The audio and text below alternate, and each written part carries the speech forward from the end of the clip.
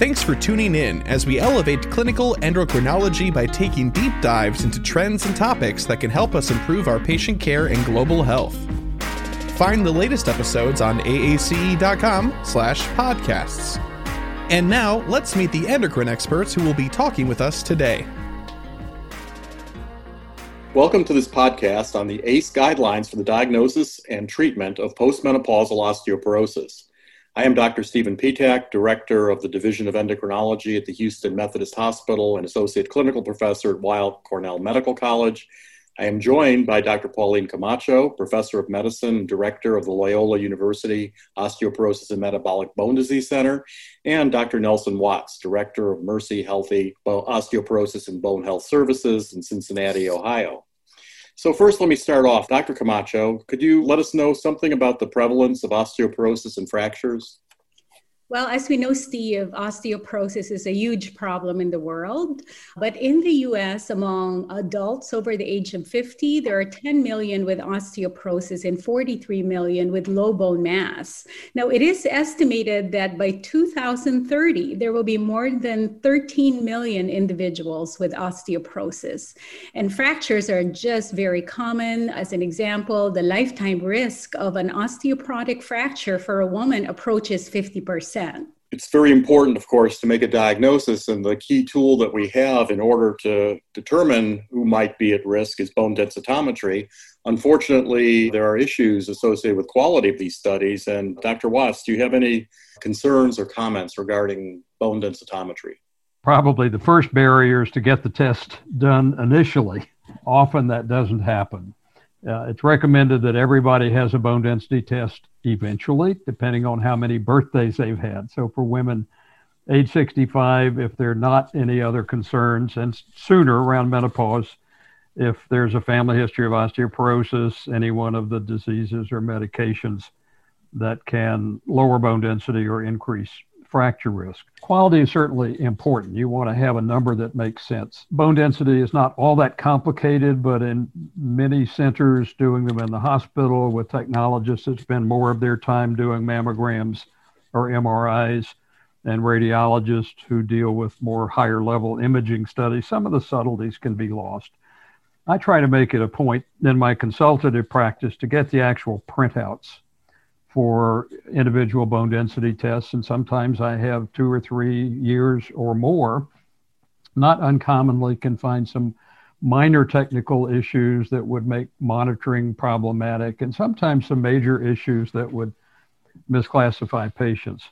Important to understand that if a patient had 2 or 3 tests on the same day, we'd get slightly different results. Just getting off the table and back on again, they're not in exactly the same position. About once a month, I'll see a new patient with the story, well, last time it was osteopenia. This time it's osteoporosis. And my response is, but it really didn't change. If you're right at that cusp, there will be tests on the same day that could put you on either side of that dividing line.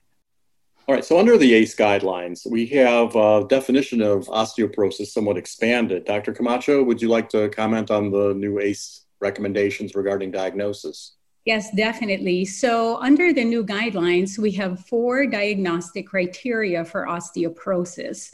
The first one we're all very familiar with, a T-score that is negative 2.5 or below in the lumbar spine, femoral neck, total hip, or as an alternate site, the distal third of the radius. So that's number 1. Second, if your patient has a history of a low trauma spine or hip fracture, regardless of the bone mineral density, that is osteoporosis. But it's important to rule out other metabolic bone disorders, because that may not necessarily be osteoporosis, if they have osteomalacia, for example. Number 3 criterion would be a T-score between -1 and -2.5, and a history of a fragility fracture of the proximal humerus, pelvis, or distal forearm. And lastly, T-score between -1 and -2.5, and a high FRAX score that is based on the country-specific threshold. So these are the new criteria that we have in the 2020 guidelines. Hopefully these changes will help us identify more patients that are at high risk for fracture and get them on treatment appropriately. And I think that is one of the critical issues that the guidelines have addressed. Pertaining to the evaluation, there are a lot of disorders and diseases that can occur that can cause low bone mass fractures, and we are concerned about how much to do in any given patient. We can certainly expand our evaluation as required, but Dr. Watts, what would you consider to be a basic evaluation for osteoporosis? I'll start with a history, and that would include a history of fractures. There are certain locations that we don't pay attention to, although they may inconvenience or be serious for the patient. We don't think of skull, face, hands, feet, fingers, toes as related to osteoporosis, but we do focus on humerus, forearm, spine, pelvis, and femur, and the circumstances for those fractures.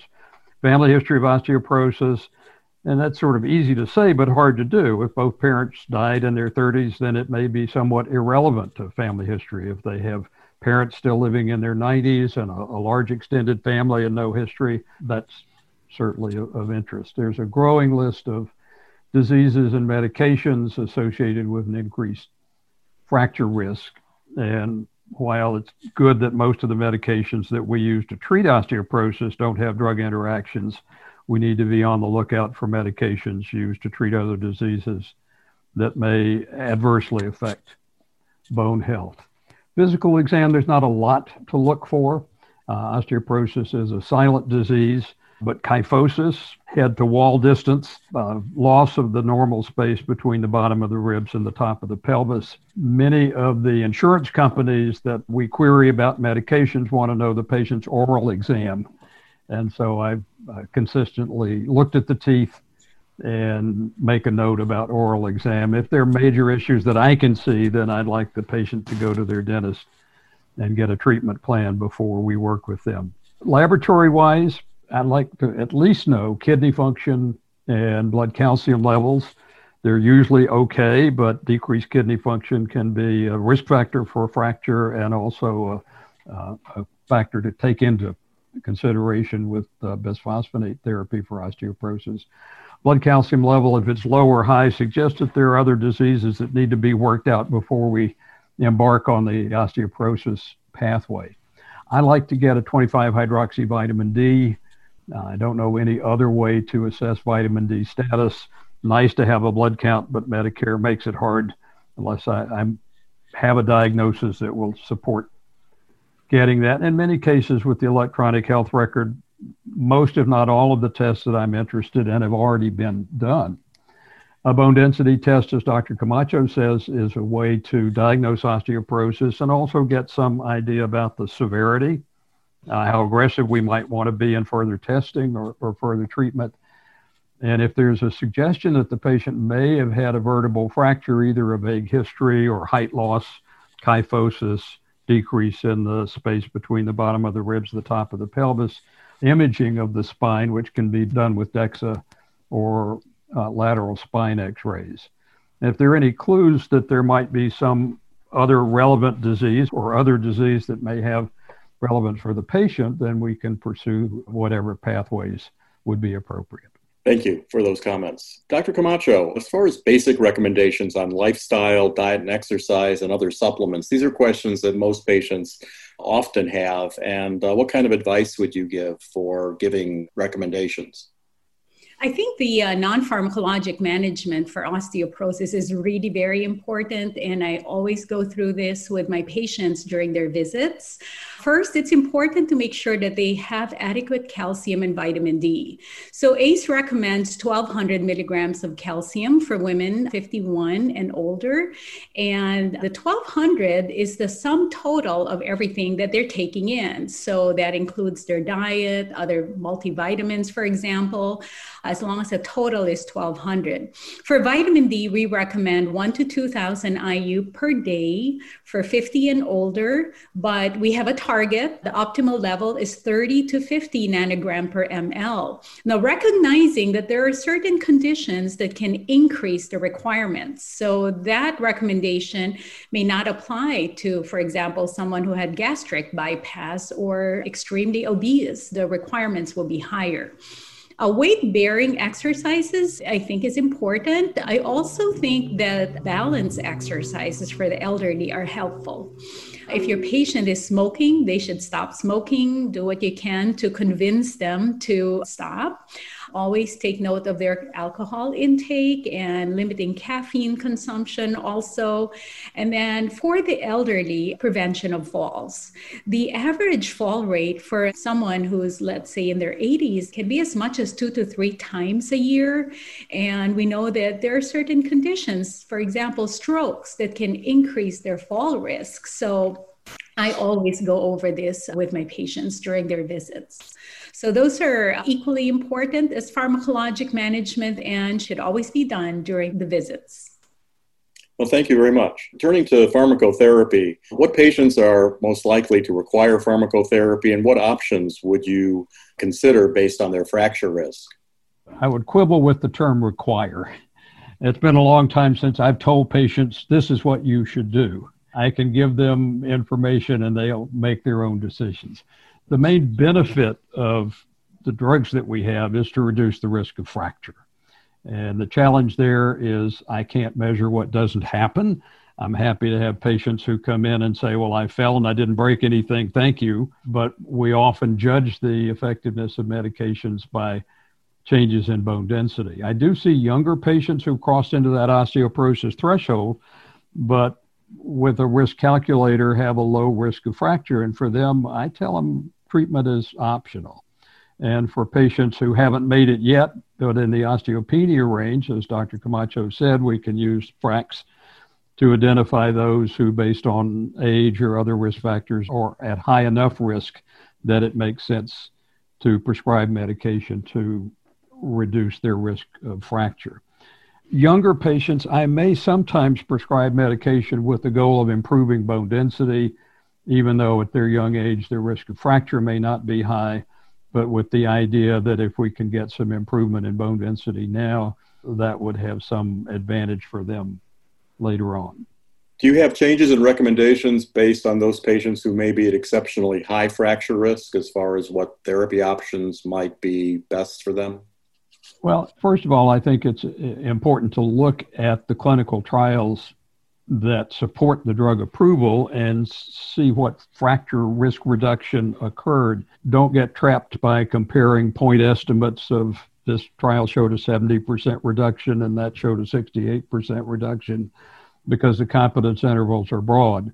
But categorically, the medications that I'd like to use long-term are the ones that have been shown to reduce the risk of hip fracture and non-vertebral fracture, in addition to reducing the risk of spine fracture, the most common pathway that drugs get approved. There are 4, in my judgment, that those criteria. There are 2 oral bisphosphonates, alendronate and risedronate. There's an intravenous bisphosphonate, zoledronic acid, and there's a twice-a-year injection, denosumab, that have what I'll call broad-spectrum anti-fracture efficacy. We think of bone remodeling as breaking down and building up, and the target for the drugs I've mentioned was to slow the rate of bone breakdown, but there are 3 medications that were developed to increase bone buildup, bone formation, and those are drugs that I would consider in patients at very high risk, those with a recent fracture, those whose bone density is off the bottom of the scale or dropping faster than what we'd expect for age, race, and sex. Those drugs have time limits. Teriparatide and abaloparatide are daily injections that the patient would self-administer with a 2-year time limit. Romosozumab is a monthly injection that's given in the office. That has a 12-month time limit, and that time limit is because the anabolic effect diminishes over time. Important to understand that medications for chronic conditions work for as long as they're taken, and if they're stopped, the benefits go away. There's a misconception with bisphosphonates that we can only give them for 5 years. Now, higher risk patients, we recommend taking them longer. And the other medications, denosumab, teriparatide, abaloparatide, romosozumab, benefits all go away within 12 to 18 months of stopping. So if you're choosing one of these anabolic or dual action agents, it's important to have some thoughts for the future When that 1 year or 2 year is up, what are you going to be doing to maintain or add to those gains over the long term? Thank you very much. Frequently, physicians and patients want to know, well, is what they're doing working? And so the issue comes up as, well, how best to monitor therapy? Dr. Camacho, what would you recommend? Well, I think, first of all, we recommend that patients are reassessed yearly for response to treatment and fracture risk. Now, that response is not necessarily doing a DEXA once a year, although it is good to see what's going on with their bone density either once a year or every other year. But there are other things that you go over too when you see these patients. You want to look at their compliance to treatment. You want to look at their adverse events and look for signs of increasing fracture risk or fall risk. So what I usually do is I use bone densitometry to assess their response to treatment. And most of the time I do it once a year, but for some patients, such as Medicare patients, it's every other year. I also find bone turnover markers to be useful, particularly during the years when I am not able to get a bone density.